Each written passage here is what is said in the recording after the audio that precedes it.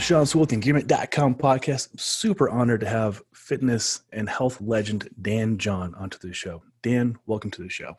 Hey, thanks so much. This is kind of cool how it all worked out with Pat Flynn connecting the dots. And here I am today. And we are meeting, I would say, at interesting times. Not the most interesting times of my life, but this is its own little niche in my life. I'll tell you that. Yeah. It is. And I'm excited to talk to you in person over the video here. Sure. And you're right. These times, a lot of people are really struggling right now, and I can see that. But I know you've been through a lot of adversity. You talk a lot about inspiration, and I've been through a lot of adversity myself with parents lost and siblings lost, and all these things build character and resolve and allow us to grow in these challenging times and make the most out of life. So the thing is, Sean, is that you got to learn from them. Yes. You know, if you keep making the same mistake over and over, there comes a time where the universe says, well, okay, you know, what does it say? You're out, you're done. We're finished with you, you know? Do you mind? It's funny because I have these three foundational coaching principles I try to teach people. Do you mind if I just go through them real quick? Oh, please, Dan. Yes, go for it. The first one, I get this from my wife. She works for Treasury, and this is why we're doing so well right now. Honestly, we're doing very well. Invest wisely in asymmetrical risks. So, let me just tell you how to summarize that in a nutshell. What's the worst that could happen? And I think big kids' job is to ask that question. My daughter, especially my daughter Lindsay, who I love, have made fun of me for years because I have these emergency backpacks, and I insist that they have them in their car. Yep. And I have them scattered around the house.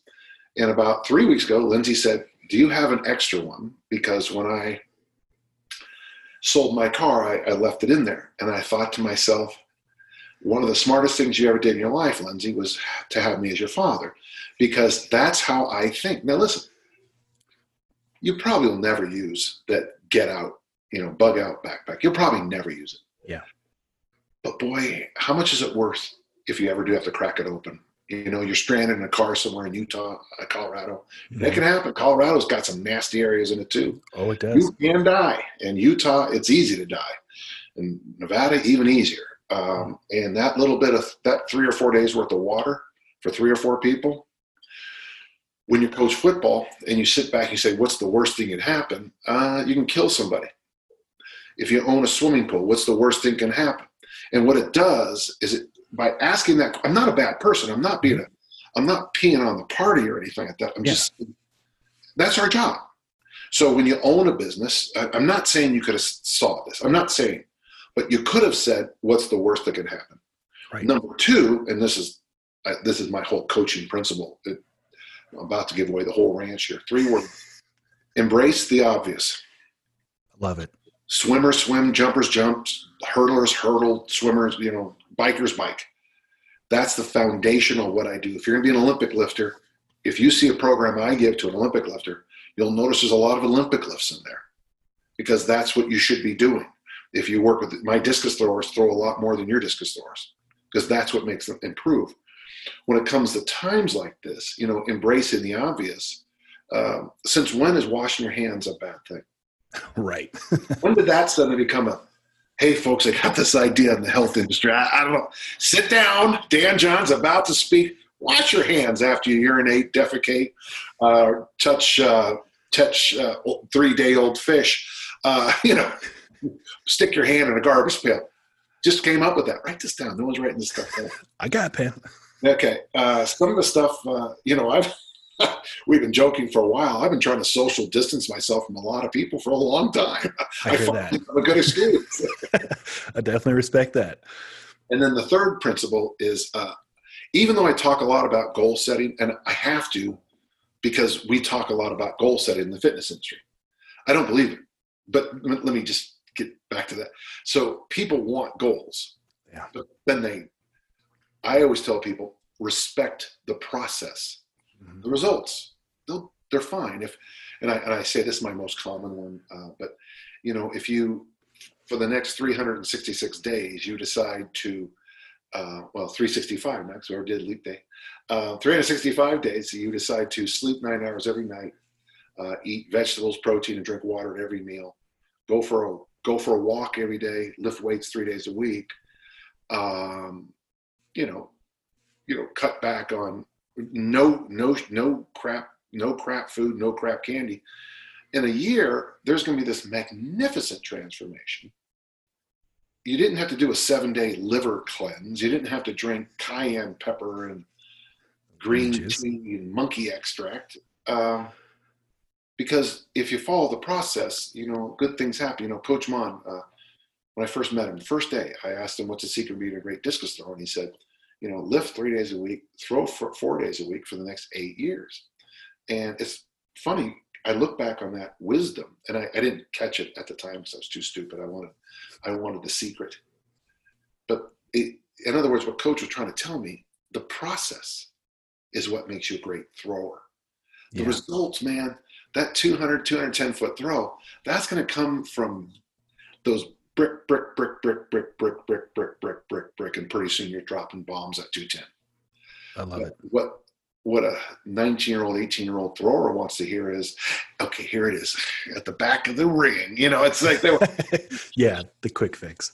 Yeah, the quick fix. And when we're at times like this, I've been challenging my daughters since they were little to always have a little extra money. And I heard years ago, it's the cost of a hot water heater. Basically, so that will cover a set of tires if you have a problem. Yesterday my battery died. I can't. In fact, my daughters yelled at me last night. It was kind of funny. Dan John's battery died. Isn't he the guy who says replace it every 3 years? It was kind of fun to watch them parrot it back. But have a little emergency fund that's readily available, and you can take care of business. Number 2 is do your best to be debt free. Mm-hmm. And then number 3, have this kind of, it's funny, I already did mine. In December 2009, I took my whole family to Ireland for Christmas. Nice. That was my dream since I think the girls were little. Now I go back to Ireland 3-4 times a year, spend at least a month a year there every year. Wow.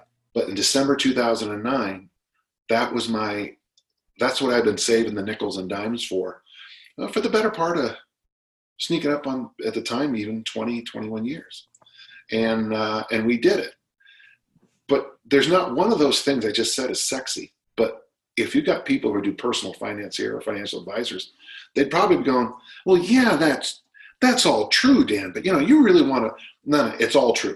Mm-hmm. If you don't have those 3 things, don't tell me about this secret stock or this multi-level marketing idea you have. No, really. You drink this thing and, I tell you, I started drinking it and I felt better. Yeah, because you make money every time you sell it. So I feel better every time someone buys my book. It's like, yeah, cash for me. Exactly. Hey, buy Dan John's books because they'll make him feel better. Thank you, ladies and gentlemen. And they will. Yes. That's really good advice. That's an overview of how I see everything in life, but I tie it over into coaching. Oh, I love that. And like you, my wife has got a go bag in her trunk of her Jeep. I have one in my truck. I'm all about being prepared, and not for it's going to happen, but if it does happen, you're not blindsided by it, It's asymmetrical risk. My go bags cost about $20, but they're worth millions if it's my grandchildren on a hot day stranded in the desert. Absolutely. I mean, it's little things, like having toe straps in my truck at all times. I've saved so many people's day by pulling them out and vice versa. Just preparing for these little things, right? How did I get my car started yesterday? I have jumper cables in my cars. There you go. It's, again, I forgot how to use jumper cables. Now, part of that is the fact that I'm 63. But the other fact is that, if you haven't put on jumpers in a while, there's like a moment where you're like, I don't want to blow myself up. So let's take a moment to remember how to do it correctly. Yeah. I was there. Actually, I was like this. Oh, yeah, that's right. Okay, yeah, exactly.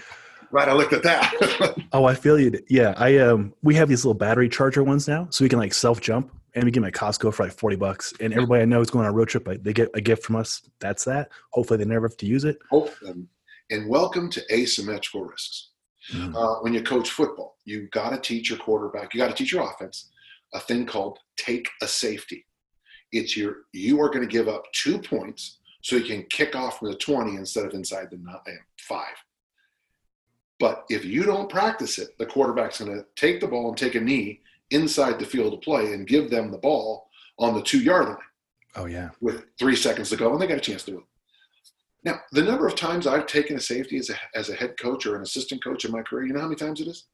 0. Never. Now, I've seen other coaches do it, but you have – so you might say your hand goes up in the back. Yes. So why do you do it if you've never done it? Because the one time I do, we're talking about a W versus an L. Yep. And in football, I always joke with people, you know how you spell fun in football? W-I-N. Because losing is the worst. Yeah. And everything. So these are what we call asymmetrical risks. So as a coach, you know, when I'm teaching adolescents to tumble and break falls and stuff, yeah, they always go, boy, yeah, if I ever get knocked down in a play or something like that, I'll roll. Yeah, that's true.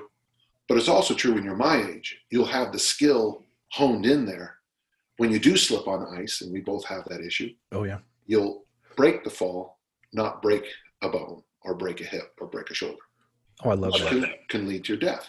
And so that really, you know, as we sit here in the quarantine,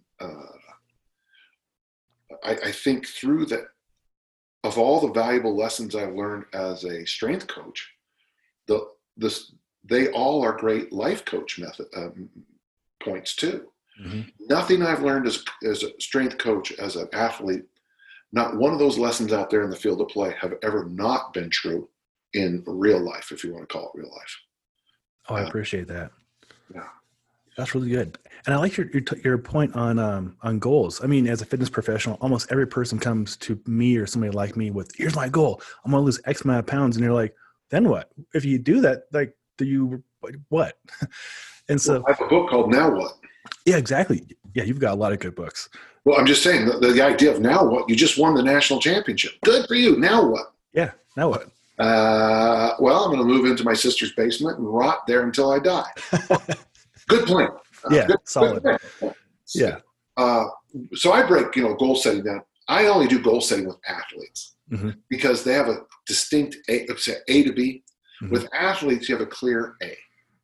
Literally, your number in track and field, especially in swimming, is who you are. If you throw the discus 180 feet, you are a 180-foot discus thrower. That's it. I don't care how tall you are, how heavy, what you look like. That's your A. Your B is a number that's higher, 190, or in sprinting, a number that's lower, 12 flat. And so it only works with athletes because they have such measurable and clear goals. With everybody else, I got this from Steve Ledbetter, and I'm totally honest and frank about it. You can see me right now, right? Oh, yeah. That's not who I am. Did you know that? I'm 21 years old. I got a 4.0. I'm a senior at Utah State. I'm the MVP of the track team. I got a hot girlfriend. Every professor, the first question they ask on Monday, the first thing they say on Monday is how well I threw on the weekend. That's who I think I am. What's wrong with that set of sentences? Because that's who I think I am. But who I am is this guy. And most of your normal clients, their goal is, what they're trying to tell you is, oh, you see this? This isn't me. The real me is 20 pounds lighter. I'm faster. I'm prettier. All the boys look at me as I walk by. I got rock hard butt cheeks, and I can pick up basketball games for 9 hours. Go in, drink, eat dinner, go back out and play street football for 6 hours. And that is a tough lesson to learn. That is tough lesson to learn. Sorry. Whenever I'm on a podcast, people start calling me because I can't help it. And I thought I hear that. I put my phone onto no notifications for 2 hours. Yeah. Okay. Good. Yeah. Well, that's very true. It's a very good point, though. I was talking with my friend Eric Frohart. I think you know Eric as well. We were hiking, and Eric's a stud. I love the man. We were hiking, and he has ruck on, and he's like, "What are you training for right now?" I'm like, "For life. Like, I just want to be able to wake up in the morning and go do this with you, and then go take my wife on a hike, go backcountry skiing or backcountry splitboarding, and then train my people I care about, help my friend move." I have no specific goal. I just want to feel good, right? Yeah. And I think that that's most of the people we work with. That is what they really need. Right, and that's why defining things is so difficult sometimes. Mhm. And to be honest, on the guy's side it's hard, but on the American female, and I'm speaking Mhm. specifically about American females. I don't know what your audience is like, but for the American female, I think it's even more difficult because uh, you could put up. I mean, you could put up a picture of the most beautiful woman in the world, and people will pick it apart. Yep. She's a Sports Illustrated model. Oh, her hips are too wide. Oh, I, and it's hard because getting people to have realistic expectations about realistic expectation about what training can do for you in body composition. Realistically, and the answer is this doesn't that's going to sound good, but not very much. Mhm. Not very much at all. For most people, body composition happens right down the stairs there in the kitchen. Oh, for sure. Yep. Body composition happens in the kitchen. Josh Hillis, your friend there in Denver, he says the most intense training session of the week should be shopping, coming home, and chopping. Shopping and chopping. Oh, I love that. That's And good. that's when you drink your Red Bull Monster Cow, Fleet Reserve, Alpha Chi Omega supercharger, get all fired up. You hit the store and you just get your vegetables and you get your meat and you chop. And it's all you, bro. It's all you. You're the broccoli, bro. You got the broccoli. Asparagus. That's right. Chop that asparagus. And the truth, that's the truth. I've heard 95% of body comp is in the kitchen. I don't believe it because I do know that what we do in the weight room kicks off the hormonal cascade that Rob Wolf, another fellow Coloradoite, I like that. Yeah. Coloradoite taught us is that what we do in the weight room stimulates this hormonal cascade. Having said both of those, so both are true, but you got to have both. You do. Yeah. Now, what the percentage, I don't really care, but you got to have both. When I tell this story all the time about when I was teaching at the school over here called Judge Memorial, and a student worked at a bagel company here in town, and she brought in one day a chocolate chip bagel to show me. And I said, how many calories are in that thing? She goes, we're not allowed to talk about it. Well, she later found out it was 1,100 calories. In a bagel? Uh-huh. It's dense. Because it's chocolate chip and Yeah. grain, sugar, chocolate. I mean, basically you're eating a chocolate chip holding device, Well put. And how are you going to get rid of an excess of 1,100 calories? Because you're going to be starving in 45 minutes because of the balance of your insulin levels, Mm-hmm. How can you not run that? I mean, could you run a marathon on 1,100 calories? I'm thinking it is about that. It's not, marathons aren't calorically huge expenditures, right? I don't run marathons, but I do backcountry skiing. And I've worn heart rate monitors and tracked calories. On a big day, I can do 5,000 calories on paper, at least. So I don't. Yeah. But again, backcountry is different. But yeah, much less efficient. Is anti-efficient. Yeah, it's the opposite of efficient. Yeah. Yeah. So maybe you could get up to, but still, I mean, you said 5,000, right? Yeah, and that was a big day. That was one called Commando Run, where they used to train the 10th Mountain Division. So it's not something most people would want to do. It's kind of a sufferfest. But yeah. I'd say probably 1,500 on an average day. But again, you're skiing uphill. Like, how fun is that? Yeah. So, you're burning 1,500 going uphill for 12 hours. It's going to be hard to burn that bagel off. If you're eating one a day and you're doing that workout one day a week, good luck on the. That's the bathtub model. But let's sure. You got any more questions? You gotta. Oh, I have tons of questions. Well, where do you find your inspiration in these kinds of times? I know you prepare. You have like not in the worst case, but a potential bad case scenario. But you're so positive and so much fun to listen to on all your lectures and on the Pat Flynn show and on your show. Well, the thing for me is, there's a sign on my gym wall, and it's not a sign. I wrote it up there. Any idiot can bring you problems. Mm-hmm.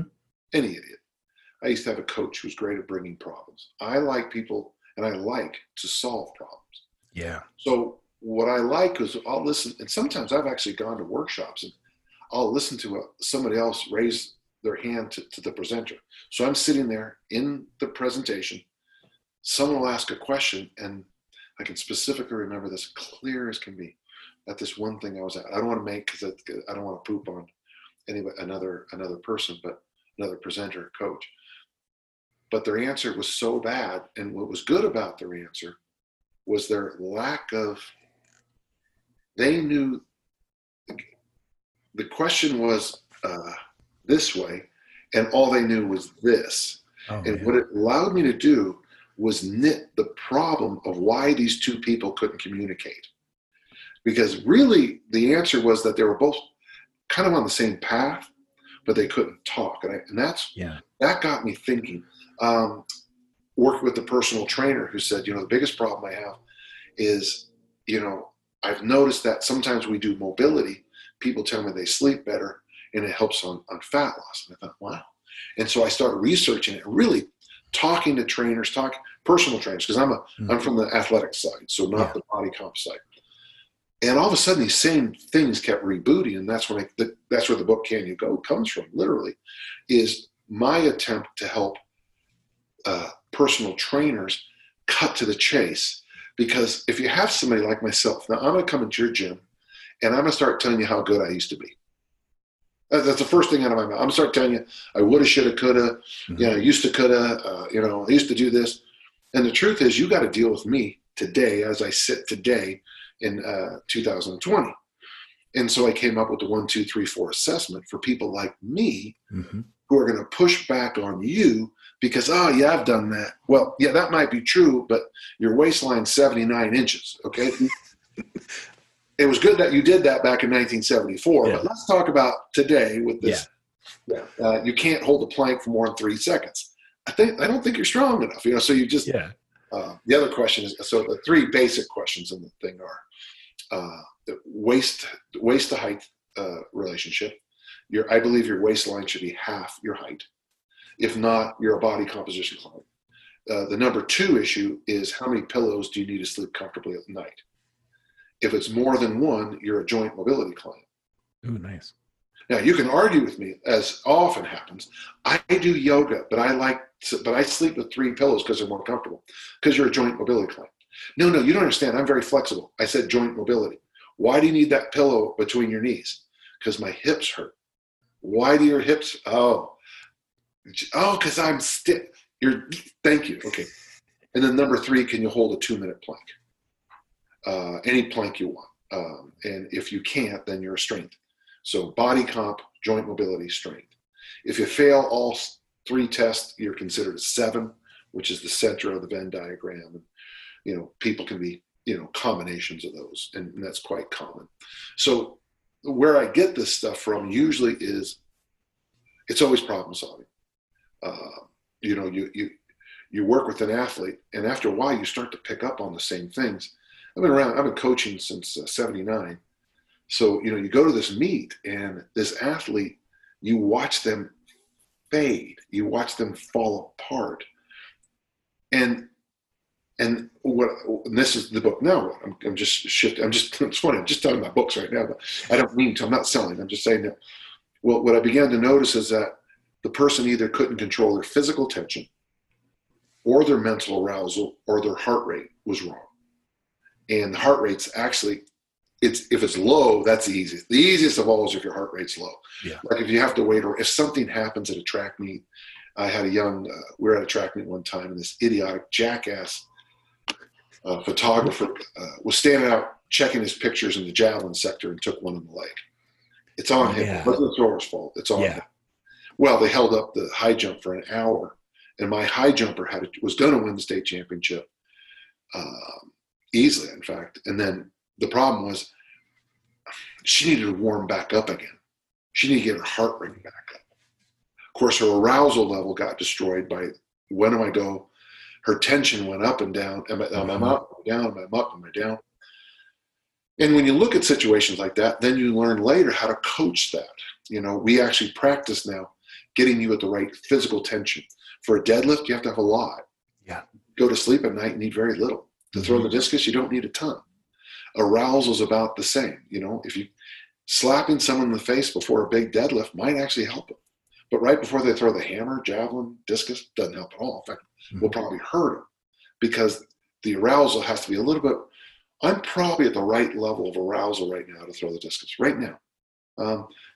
Talking to you, interviewing with you here, there's some angst. We had to get the thing set up. So it raised my arousal level up a little to a nice little spot where I'm at right now. Well, if I keep firing that thing up, and I'm going to put myself out of the zone of having a good podcast. You follow? And so that's what you do. Observation. It is. That's why I love being around older coaches, coaches who've been there, done that. They're usually, if you don't mind a quick story, when I was in junior college, I'm on a bus. I don't know. Well, it was a minivan, but a minivan. We're going to Southern California for a track meet. And one of my teammates played against me in high school. We're talking about the game. His name was Calvin Ellison. And Cal says to me, he goes, we knew we were in better shape than you guys. And our coaches told us all week that we would be able to pull away from you guys in the second half.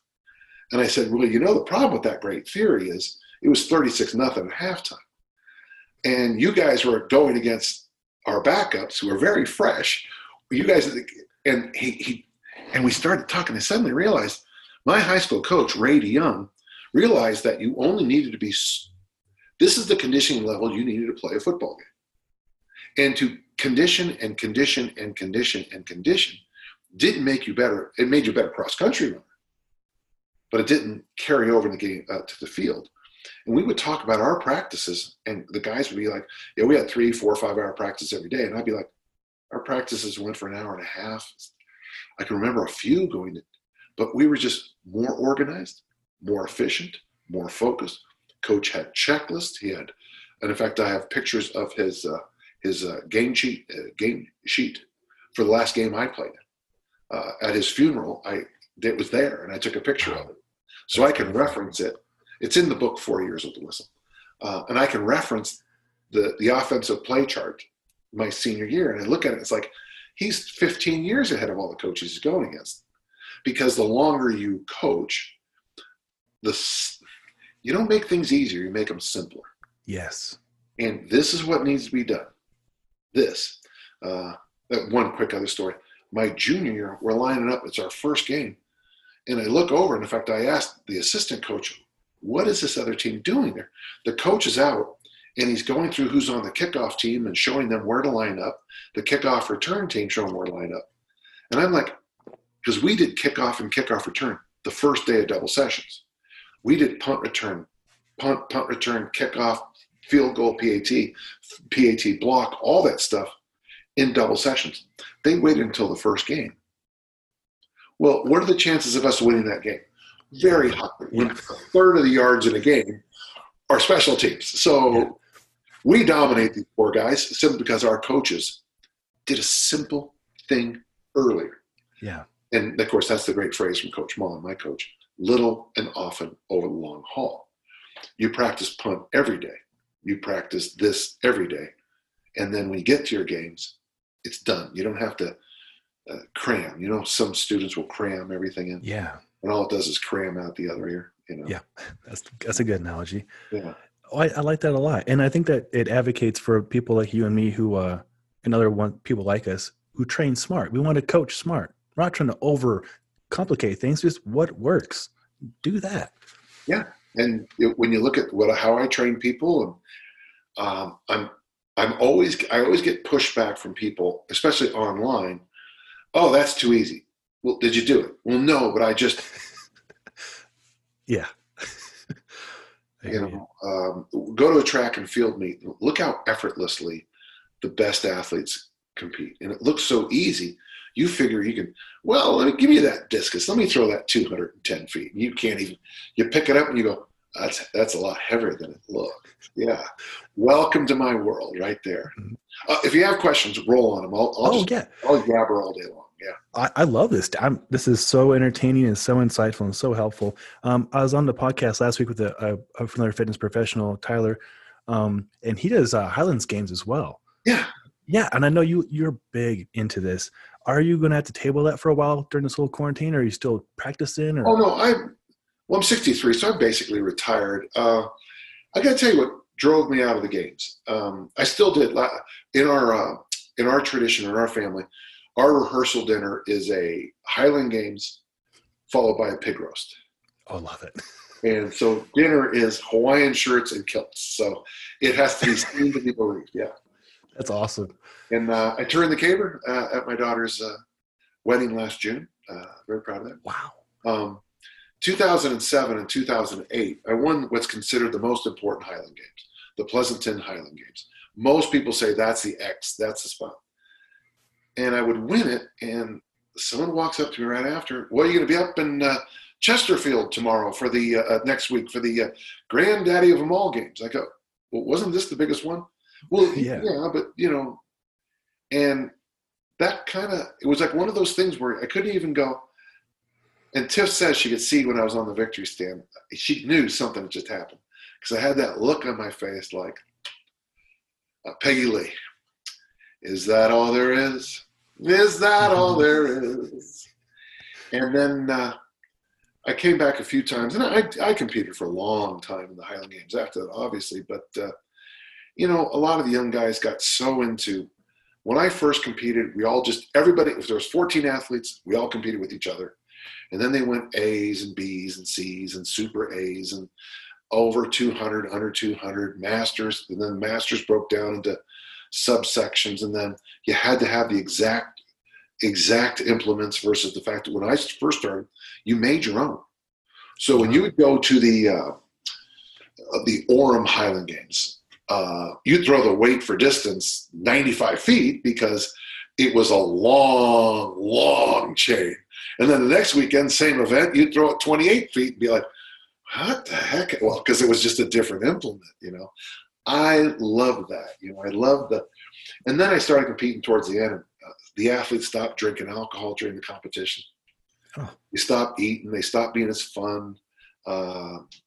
Drugs showed up big time. And I just, I saw what drugs did to track and field, and I saw what drugs did to the other sports I coach in. And, just when you see it coming again, you just, and it's, my wife will tell you, my daughters will tell you, it's a rare week. I don't get a call or a email that somebody I know who's close to me died way too young. I'm 63 and I'm starting to think I'm one of the few left out there, Wow. It's just how young people die. And it's like, and it's tough. If you read Charlie Francis's Speed Trap, 4 of my friends are in the book, and all 4 of them are providing drugs at certain, for Charlie Francis and the sprinters up there. And it's like, when you hear that, it's like, at least Charlie named names, kind of like the Balco, Balco book years ago. Oh yeah. Yep. Oh boy, that book, Tiff said, I was reading it like this. No. Because it was like, I'm from South San Francisco. And it'd be like literally guys from South San Francisco. Yeah. One guy had a gym in South City. One guy had a judo dojo in South City. And these are people, I went to school with one of the guy's sons. And it was just, you get to the point where it's like, that's just so dirty. Yeah. It is interesting that the Balco book came out at the same time as the Denver Bronco linebacker. Bill Romanowski? That's the one, Romo. Yep. Mm-hmm. He had the book come out and he said, this is how I performed. I drank copious amounts of water, ate vegetables at every meal. And then the Balco book comes out the exact same week and he's all over the Balco book. Yeah. It's more than just clear water and fibrous vegetables. It wasn't just protein chili. No. Well, keep asking questions. Oh, this is great. So I've listened to so much of your content, and there's been so many great takeaways. I believe one of the ones I really enjoyed was you enjoy, if you're in an airport or someplace for a while, sitting in a deep squat position. Do you still advocate for that? That bothers people, but yeah, I do. Now what Yeah. I do is in the Sky Club, I'll lean forward in my seat. I'll lean forward like I'm getting something out of my bag, and I'll sit there. I used to do it a lot more visibly. I buy a brand of jeans called Barbell brand, and that's what I travel in.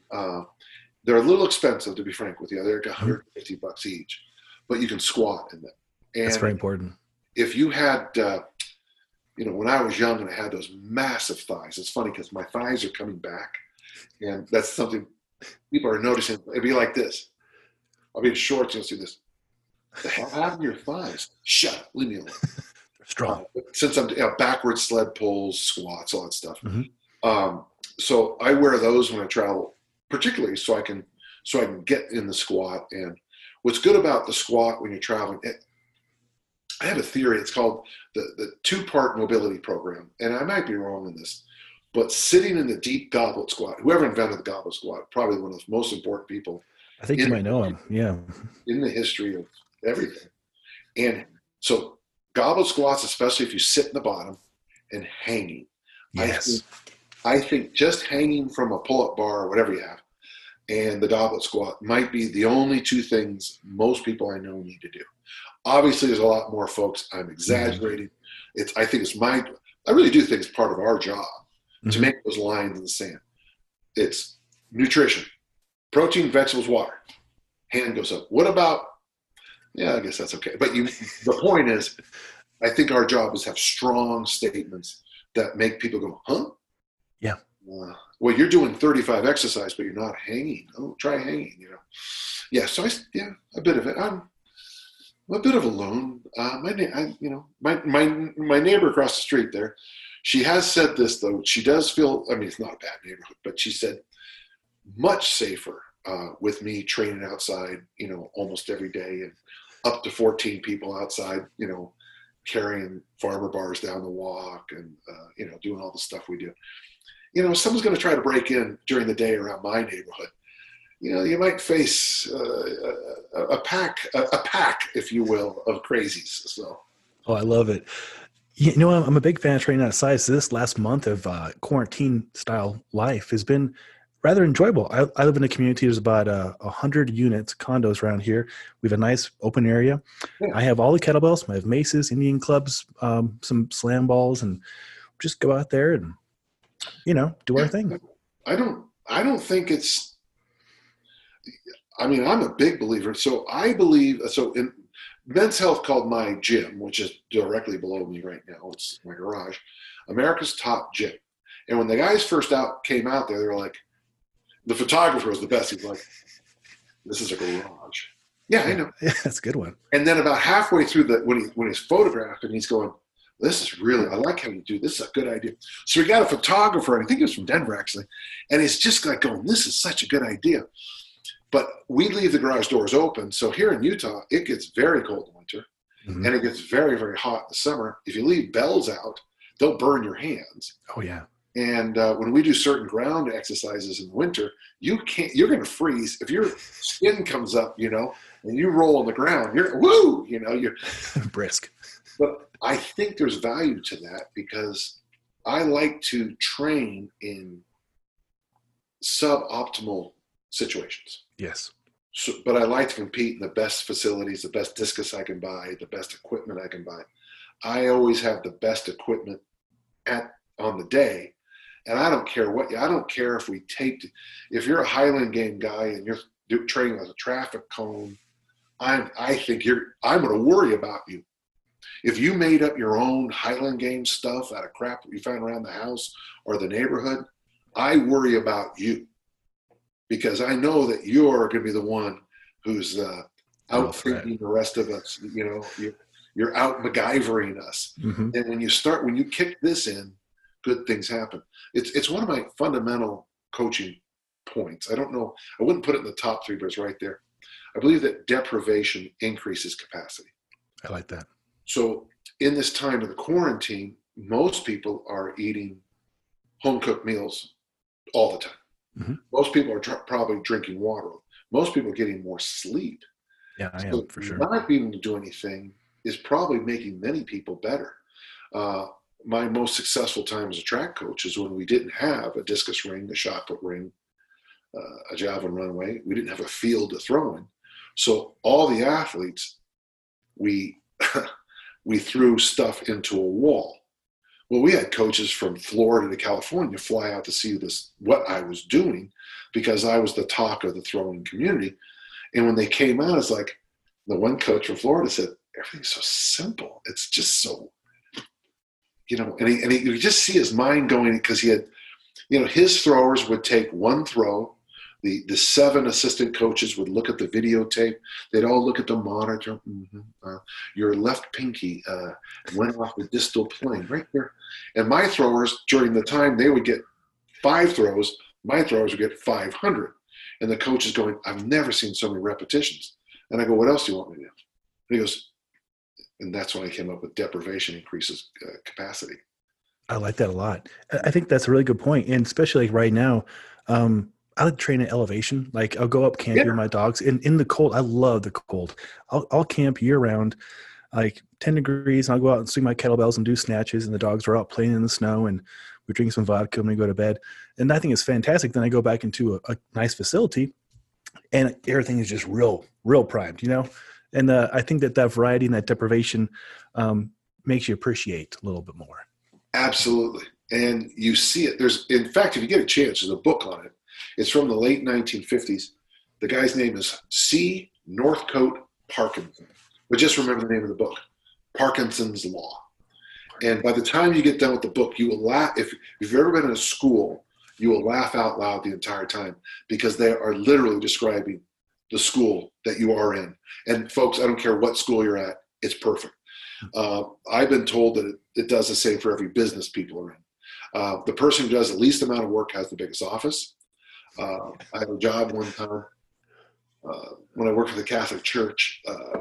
We had a superintendent, and he just retired about 2 years ago. Just retired, and I remember somebody said, "Well, did you hear that Sean retired?" I go, "He retired? Well, when did he start working?" Because he never did anything. And his office looked like a set of when you think of an office in a set in a movie, that was his office. Everything was perfect. He never did a goddamn thing. I mean, he couldn't make a decision to save his life, but he'd always push it off. Well, let's have a committee look into this, he'd say. A committee. Are you going to be on the committee? Well, no, because I don't want to influence. Oh, so in other words, you're going to have a group of people make your decisions for you. And instead of having to decide it like that, we're going to wait 5 years till the problem is so huge that here we are in the coronavirus. Parkinson's Law, really worth the time reading. And if you're in any organization or in the field we're in, because there's a lot of truth to it. The gyms I've been to that I've learned the most from, I went down and visited Brett Contreras in his original gym, and I want to say it was Arizona, and then his new gym in San Diego. And you go in there, and it's like his original gym was just like my garage. And then people fly over the world to come to my garage. But then you go to these other places, these palaces. You have to come in with a card and swipe it. Yeah. In my house, you have to deal with my dog barking at you because he wants to lick you. Of course. I'm trying not to be negative on this, but I think every listener probably has, we were not wealthy growing up. And I think about how we used our minds to invent games, play games. Every time the Easter lilies would come out, we would rip them. My mom was so happy about this. And because they were long, and we'd turn them into swords and spears, and those, the Christmas wrapping paper tubes that were long. Mm-hmm. Well, of course we'd get those and beat each other senseless. Oh, yeah. Those were swords.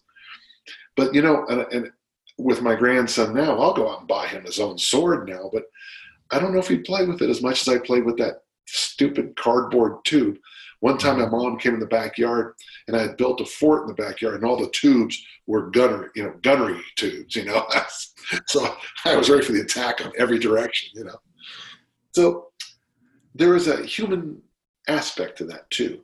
If you don't have it, your imagination will fix it. You know, Hmm. and imagination is an underrated tool for coaching. Well, for life, you know. Yeah. No, that's very deep on a lot of levels. Like when my gyms, before we started recording, I have 3 facilities I train at, and all 3 closed in one day. And my first reaction was like, "Oh, did not see that coming." But then we realized this is happening to everybody in this country, other countries as well. And then you realize there are people that need that service. Like they're in this boat too. How do you serve them? So then I signed up for Zoom, and then how do you know if it's going to suck? You do it, you try it, and you adapt, right? And the audio was horrible the first session. We figured it out how to make it better. You tweak things, and you make do. You make do. I've been teaching online for Columbia College since 1998. Arlen Epperson, who started the thing, told me I was the number 5 instructor. So 1, 2, 3, 4, I'm number 5 online. Wow. And one of the great lessons I learned online, can I show you a few ideas? Please. Yes. Yeah. The hardest lesson is this: everything has to be done before. So I'll be honest, financially, this might be the best month of my life, because I have been building up this volume of stuff for all those years. And when people were looking for resources, so when you work online, so when you decide to do, you're going to do a training session online, they already have to know what the exercises are. So you have to video the exercises before the class. They need to see what the exercises are. They have to have you have to follow the template exactly. So you cannot, there's no jazz in online education. There's no riffing. Hey, we're going to do marching in place now for 30 seconds, like it says in the workout. But instead of that, grab a kettlebell, do a snatch, now one arm press, now we're going to do a side bend. Now we're going to, no jazz. No, no Miles Davis, babe. There's no Coltrane here. You got to, make the plan, stick to the plan. It is, the plan the dive the plan. Like it. You're not going to get cute now. Mm-hmm. That's number 1. Number 2, and this is the hardest thing for most people, is clarity, clarity, clarity.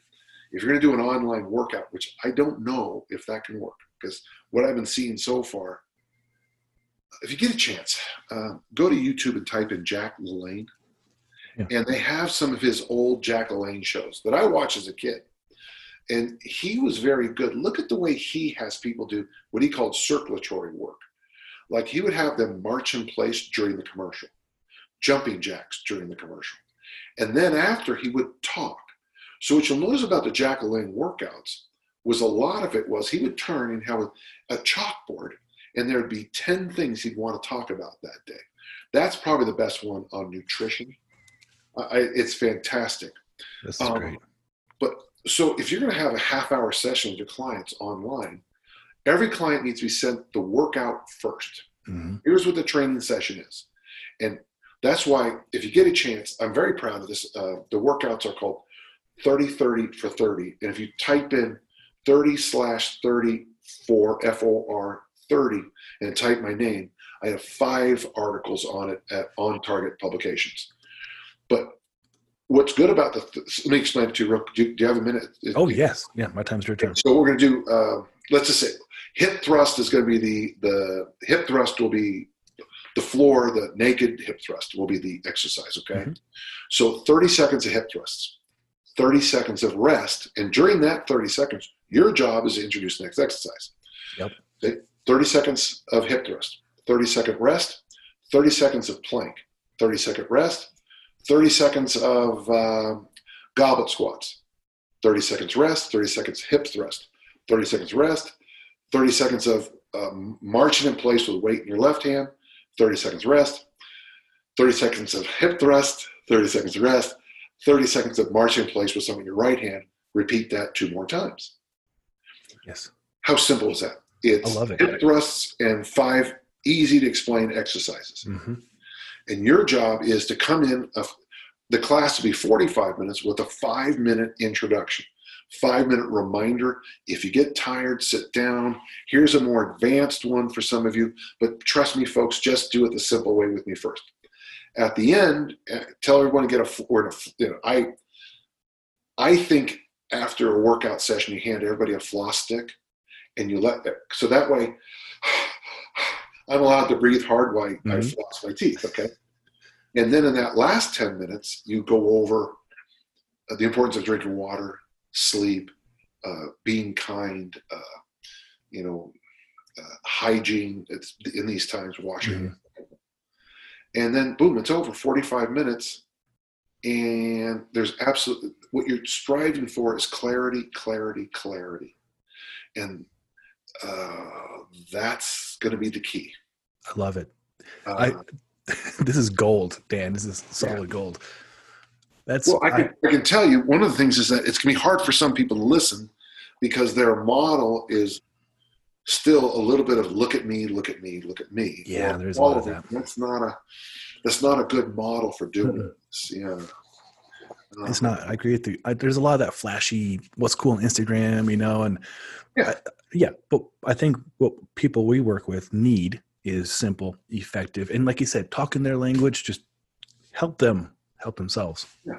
So, in fact, if I was going to run a workout, like I would have. Do you have someone who could do the workouts with the clients? Good for some of them, yeah. Okay, say you have an assistant, a wife, girlfriend. Okay. Yeah. So she does the hip thrusts, and your job is your job is to coach the hip thrust, squeeze the knees, squeeze the butt, finish it tall. And then during that 30 seconds, while she's resting, you're going over, okay, remember on the plank, okay, we got 15 seconds. Remember on the plank, squeeze grape, turn the grapes that are in your armpit into wine. I like that cue. That's good. Yeah, squeeze your butt cheeks. In Utah, we have a joke I always say. I call it Utah birth control. Squeeze your knee. That's good. And so what you want to do then, and then once you get into that 30-second plank, you simplify again. Squeeze, stay tall, hang in there. You're doing fine. Squeeze, squeeze. Remember, turn those grapes into wine. And then at the end of the 30 seconds, your partner rests. You talk up the next exercise again. And you also have the chart, and I would checklist it as you go through.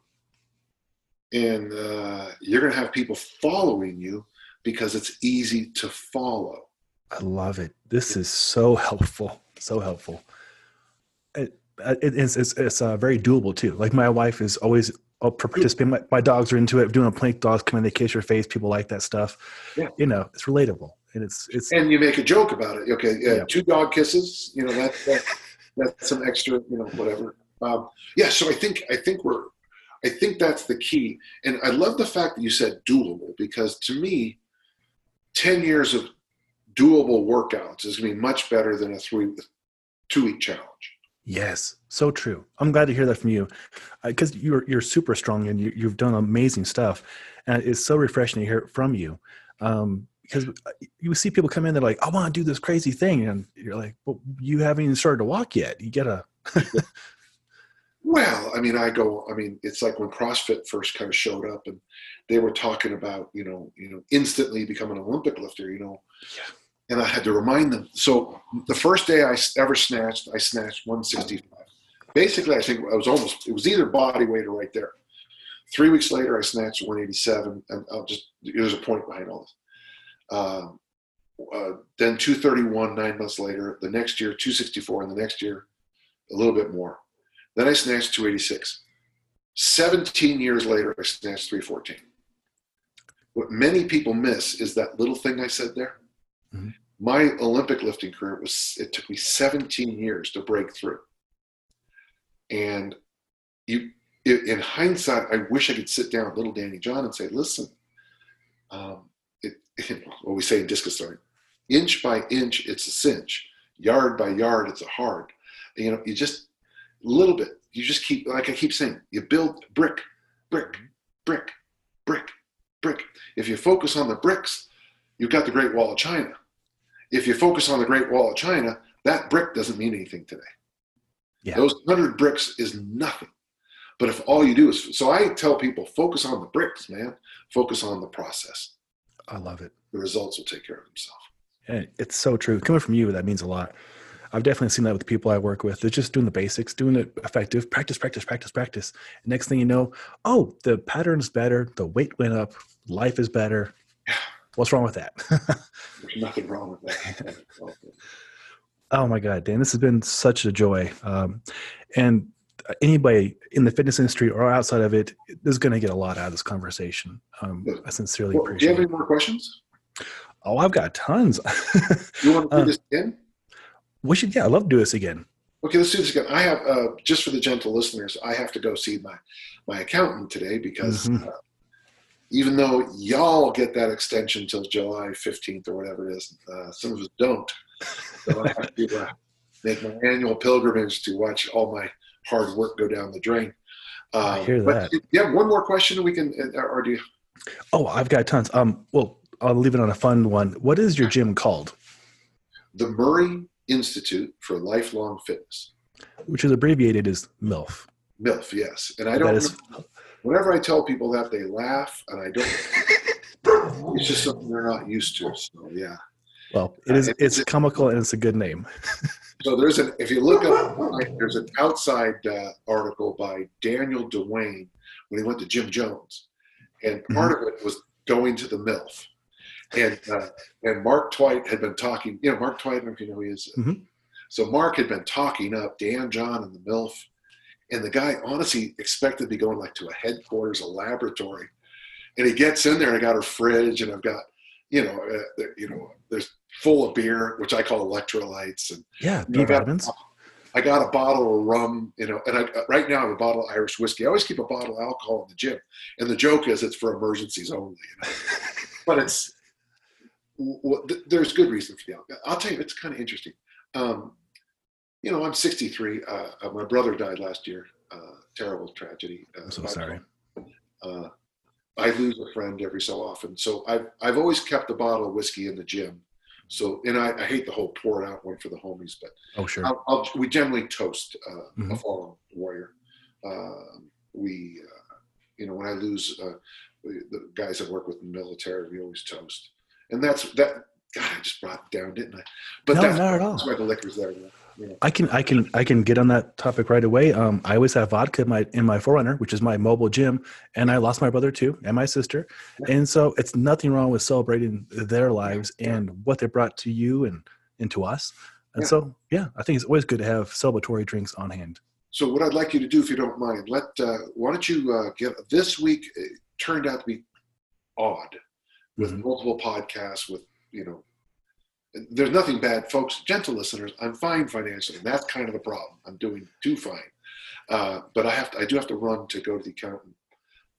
But I just think this has been great, and you're so easy to work with. I'll be happy to do it again. Oh, really, thank you, Don. I really appreciate that. This has been an honor on my part, and my listeners are going to get so much out of this.